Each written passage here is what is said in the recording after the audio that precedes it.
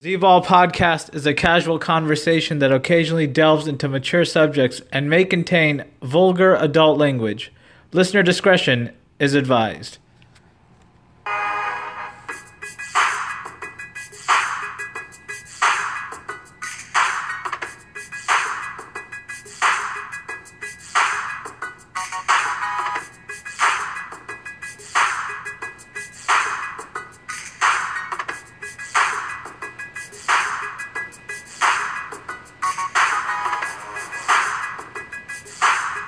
Welcome to the Z-Ball Podcast on a late Saturday night here in South Texas, about 15 hours away from the start of the NBA Conference Finals. And joining me to discuss this on the line from Los Angeles, California, Lakers fan, Rebound. What up, Rebound? How's it going? What's up, man? I'm doing good. How about yourself?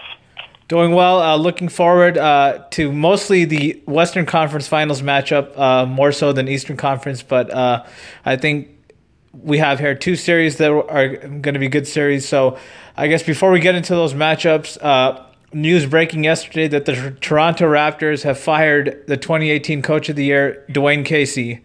What do you think about this move? Do you think it was the right move to make for the Raptors? It's a tough call because Casey had a really good year. This was the Raptors' best year, regular season year, and I really don't know.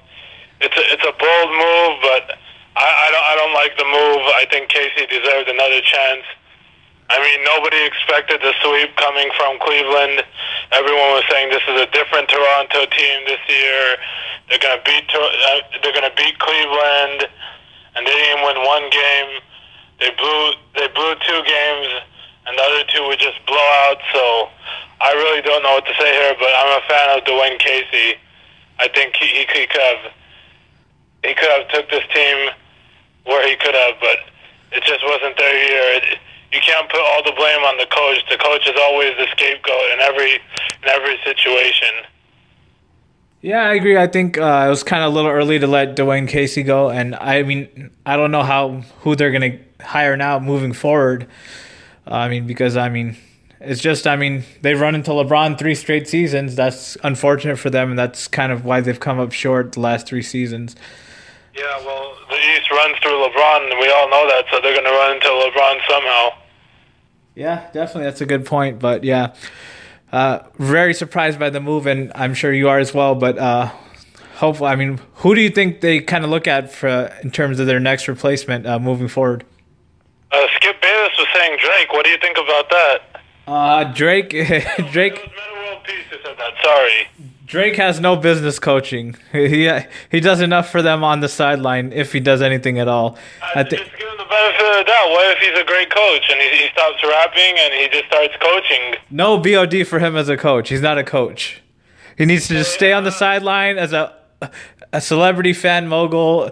His music is good. I'll give him that. He's a good artist, but he needs to stick to that. He's not a freaking coach. It's not God's plan for him to be a coach in the NBA. Well, real talk, I think Mark Jackson is definitely at the top of the list. Possibly Kenny Smith. You can always go back to old school coach Jeff Van Gundy, but I think he's done coaching. Also, his brother who just got fired or released, Stan Van Gundy, is a good candidate. Those are the top 4 that come to mind. Okay.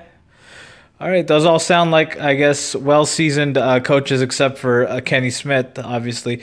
But it should be exciting to see where they go. And that'll be one of the bigger storylines, I would imagine, in the offseason. So with that, we'll move on to the conference finals matchup. We'll start in the Eastern Conference, which starts Sunday afternoon in Boston. The 2-seed Boston Celtics, taking on the 4-seed Cleveland Cavaliers. What are your initial thoughts on this matchup, and who do you think comes out on top? I think it's pretty easy to say who's going to come out on top. I gladly say it. I'm not a LeBron fan. I don't like him, but I respect him. I've been saying it from the start of the playoffs. The Cavs are coming out of the East. Everyone's saying, no, they're not. No, they're not. And I'm sticking with Cleveland. I'm very surprised and shocked to see Boston here. Got to give Brad Stevens a lot of credit to get his team here without his top 2 players. it shows that his system is just working very well, and Terry Rozier is playing well. It just shows that it seems like any point guard playing under his system can do well. Like Isaiah Thomas was killing it last year. This year it's Terry Rozier, and he has a very good coaching system, but they have no star player that's going to match up with LeBron. A crazy stat that was thrown out on Instagram that I saw was LeBron almost equaled to DeMar DeRozan and Kyle Lowry last series. DeRozan and Lowry had 138 points. LeBron had 136 assists. DeRozan and Lowry had 46. LeBron had 45 rebounds. LeBron had 33, and Lowry and DeRozan had 30, which is pretty crazy. Yeah, I mean, that's just kind of what LeBron, a player of his stature, does sometimes. I mean, and Lowry and DeRozan on the other side, it seems like they can never play together in the same series. It seems like one guy is always off for some reason throughout their 4 or 5 years that they've been together. So that's just unfortunate for Toronto. Yeah, I think a little bit change of topic, but I think it's time for Toronto to break up DeRozan and Lowry. That will be the key. I think they're going to have to trade one of them. I think Lowry's the person to go because he's older. DeRozan's younger and has a brighter future, in my opinion. But Lowry, I think they should trade Kyle Lowry. Okay, yeah, I mean, I agree. If you're going to get rid of one of the two, Lowry is probably the more expendable one, in my opinion. So, yeah, I mean, it'll be interesting to see how that goes, and obviously the search for their coach as well, like we just talked about a few minutes earlier.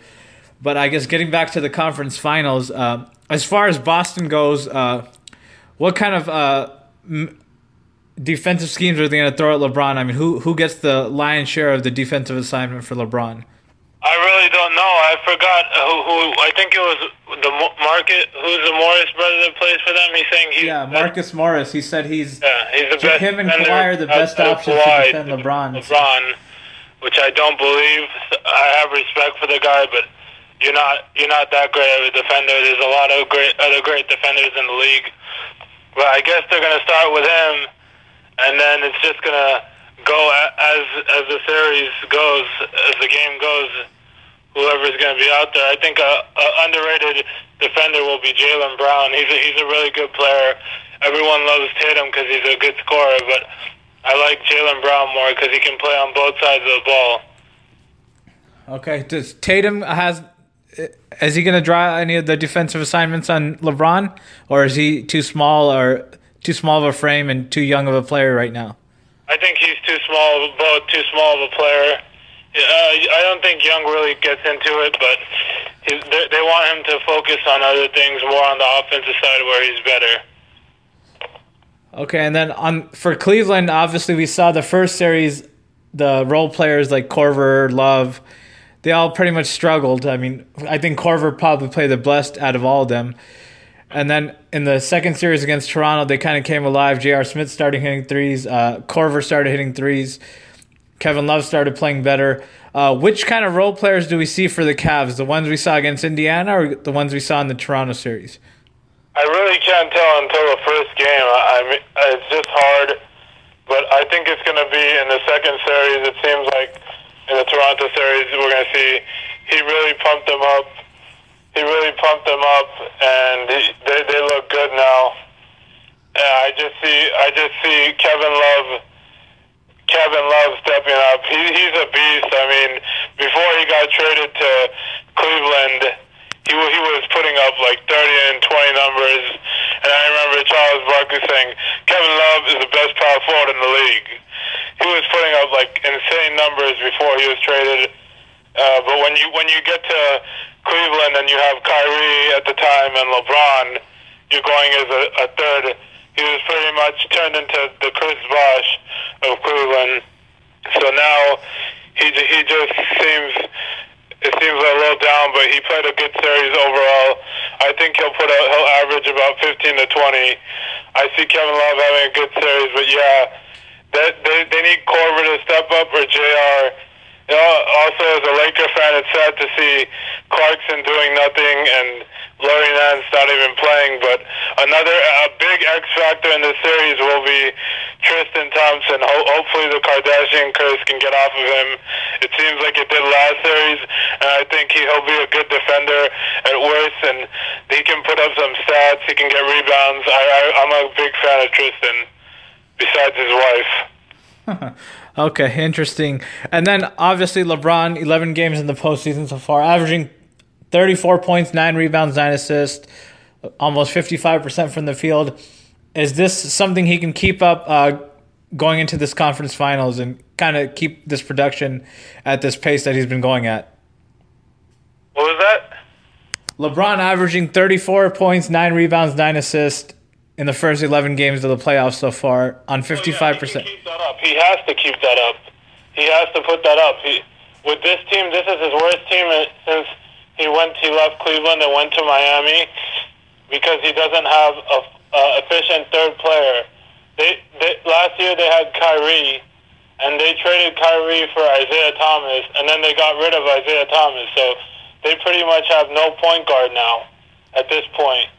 They got rid of one superstar. For who do they have left that they got? Crowder is gone.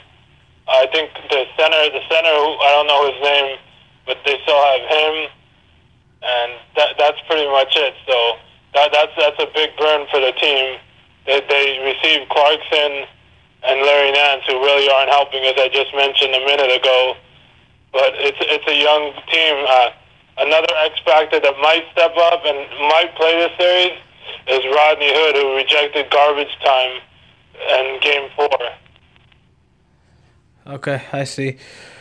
All right, and then we were mentioning, I guess, kind of the way the Cavs kind of run their offense. I mean, is this a series that they're going to have to score 100+ in order to win? What do you think?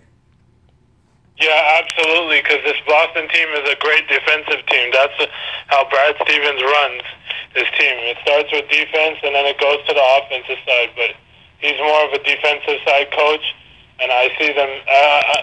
The thing is that they don't have problems scoring 100 because LeBron's going to drop 35 with his 9 assists. So that's almost what was 50 points for you. I mean, you just think about that. It's going to help. LeBron will be fine. You know what you're getting out of LeBron. It's just going to be coming down. The two X factors I see for biggest X factors are Kyle Korver and J.R. Smith, because once they're on, the Cavs are on. Even if one gets hot, they'll be fine. Okay, I mean, going back, I guess, to another series that LeBron played, you said this is kind of like his first stint in Cleveland. I'm going to kind of go back to the 2009 conference finals. I think LeBron averaged something along the lines of like 39 points, 9 rebounds, 8 assists, obviously 50% plus from the field. And then they lost that series to the Magic in 6 games just because nobody else could really perform or put up any type of numbers or support for LeBron. Is that kind of a strategy that the Celtics are kind of going after, letting LeBron get his whatever he's going to get and then just kind of shutting down the other guys? I mean, well, they can go after that theory, but like I said earlier, they don't have a star player. At the time, Dwight Howard was a star player. Who's their best player right now? I don't know. Maybe Tatum. He's a rookie. Maybe who's their most veteran player? Al Horford. I just don't see it. Okay, yeah, and going back back to Boston, obviously I had Shea on the last podcast I did. He was ranting and raving about Jason Tatum and Terry Rozier, and he said he's seen enough from Terry Rozier to call him a legitimate star in this league. Do you agree with that? I don't know if I would call him a star, but he's getting there. I wouldn't call him a star yet because it's just the playoffs, and a lot of people were saying that about Isaiah Thomas last year, and now look where Isaiah Thomas went. He went from being the third MVP candidate, top 3 in MVP voting, to a bench player, and now he's on free agency. Last year, if he hit free agency, he would have got a max contract. But now he's just going to get like $8 million. I also heard a rumor from John Ireland on ESPN Radio that they're going to keep Terry Rozier and trade Kyrie Irving for Kawhi. Okay, I mean, just kind of like you mentioned, all point guards kind of fit in Brad Stevens' offensive system. So does that make Kyrie Irving kind of obsolete just because, and kind of a bigger risk just because he's before LeBron and after LeBron, he just seems to kind of be hitting the injury bug a lot. Is that a fair statement? Yeah, that's absolutely a fair statement, and it makes his value go down because if they can keep someone for cheaper and who doesn't shoot the ball a lot and moves the ball around more, it'll be better for the team in both ways. It's a win-win. And I could see him fitting in San Antonio with Popovich who can discipline him and make him a better player and as they move on from Kawhi. Okay, and another kind of theory I heard in regards to Kyrie going to San Antonio, so wacky, fucked up kind of theory from Stugatz of the Dan Le Batard show. He's saying that basically LeBron and Kyrie are conspiring to have Kyrie just fake an injury so he doesn't play in this series, and then he gets traded to San Antonio, and then LeBron goes in the offseason and signs with San Antonio as well. What do you think about Stugatz's theory on that? He's just being an idiot. He's like the Skip Bayless of that show that he does. He's just saying that I could see LeBron going to San Antonio. That's definitely one of the destinations. He loves Popovich, but if that was the case, Kyrie wouldn't demand out last season, and he would have still been in Cleveland right now. Interesting. Okay. All right. So I guess getting back to the series, I know you're taking Cleveland. How many games do you think? It's tough. I'm going between 5 and 6, but I'm going to give Boston the BOD, and I'm going to go Cleveland in 6, and they finish it off in Boston in 6. Or no, that'll be in Cleveland actually. Yeah, that'll be in Cleveland. Yeah, 6. Yeah, so they'll finish it off at home in Cleveland in 6. Okay, yeah. I mean, like I said, like I told Shea last time when he was on, I guess Shea picked the Raptors, I think, in 6 or 7 games. I just said I'm riding with LeBron in the East until someone beats him, and that's kind of the same opinion I have today. I think the Celtics team, like you said, doesn't have stars. I mean, their kind of nucleus is a lot of young guys other than Al Horford, and it seems like he doesn't really make big plays down the stretch. They're going more to Rozier and Tatum these games. So I'm gonna agree with you with the Cavs in 6. I think LeBron is gonna be too much. I expect him to continue his stellar historic play that he's shown in the first 11 games of this playoffs.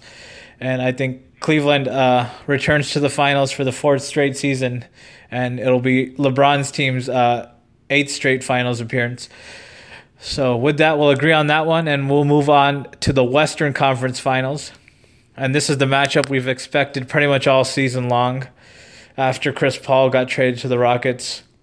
The Rockets facing off against the Warriors, but I don't know if we really expected the Rockets to be the ones that had home court advantage and finished 7 games ahead. So this is Golden State's first series under Steve Kerr where they don't have home court advantage. The last series they didn't have home court advantage in was first round of the 2014 playoffs when they lost to the Clippers. Do you think that's kind of a factor or factors in any way into the Warriors and how they how this series kind of plays out for them? Well, first off, Golden State does play amazing at home, so I'll give them that. But at the same time, you have to factor in that they weren't a fully developed team in 2014 when they got eliminated by the Clippers. They won their first championship in 2015 when they fully developed. And they also added Kevin Durant, who's the second best player in the league, as we all know. And that's a huge thing. So I don't think it's going to be a factor. Okay, and then I guess as far as kind of the initial thoughts, what do you think is kind of going to be the main difference in this one for which team comes out on top? I think the main difference is going to be who's going to have who's going to stop who, and who has the better defenders, and that comes down to Golden State, in my opinion, because we know both teams can score. They have James Harden who's going to score, You got Chris Paul who can score. You have a lot of other scorers on Houston, and then you have the full core four who can score: Draymond, Clay, Steph, KD, and that's what it's going to come down to. Houston has the better bench, but I mean, as Colin Cowherd said, your bench is overrated in the playoffs because you're going to cut out your debt. I just don't see it from Houston. I'm a big James Harden fan, but I see Warriors coming out in the series in 6 games. It will be a good series. Some games will get chippy. I hope there'll be a fight, but there'll be like a couple pushes and where refs have to break stuff up. And finally, Chris Paul's first conference finals. Congratulations to him. Everyone talking shit about him, so I'm happy for him, but I don't think he's going to go any farther. It could be in 5, possibly, but I'm going to stick with 6. Okay, I mean, in regards to Chris Paul, did you need this conference finals appearance to kind of tell you that he's arrived and he's kind of a Hall of Fame type player? No, absolutely not. He still gets... everyone just hates him. He's a great player. He's a great team player. He just ended up in a bad situation in all of his places. Blake Griffin and DeAndre couldn't come through for him. He was always the one who was there for the team. And now it shows that like Houston's record, I think, is 45-8 with him playing this year. It's pretty crazy. Yeah, okay, and then down the stretch, it's for Houston, it seems like when the game slows down, it feels like, to me at least, that they're in better shape when kind of Chris Paul is kind of running the offense, because it feels like to me James Harden, I mean, is kind of more like a fast-paced type player, and he kind of is really dependent on drawing contact and getting to the foul line. So, I mean, who do you think they should go with, I mean, down the stretch, Harden or Paul, to kind of create their offense, create shots for them down the stretch? I don't know. That's a tough question. I really haven't watched Houston throughout the season, but it can be either one. But I would say James Harden, because he can shoot and I think he's a better. I don't know. I really don't know who the better ball handler is. But a lot of people thought Houston wasn't going to work at the beginning of the season, and now they're the number 1 seed in Game 1's in Houston tomorrow. I think they're also favored too to win Game 1, but they're not favored to win the series. But I really don't know. That's a tough question. I would flip a coin. Okay, yeah, and then on the other side for Golden State, and this is kind of maybe like a two-sided question. Which team kind of is better equipped to kind of run their pick-and-roll action that they've been running all season? Is it Chris Paul with a bunch of the shooters, James Harden with a bunch of their shooters, big men, Clint Capella, or is it Golden State on the other side with Curry, Durant, Thompson, Draymond Green? What do you think? I think in this one, I'd give the edge to Houston slightly because their three-point shooters are really good, and I just like them, how they run the pick and roll. And going back to Clint Capella, I think that's another factor that's going to come into the series. His value is going to drop because Golden State always plays small.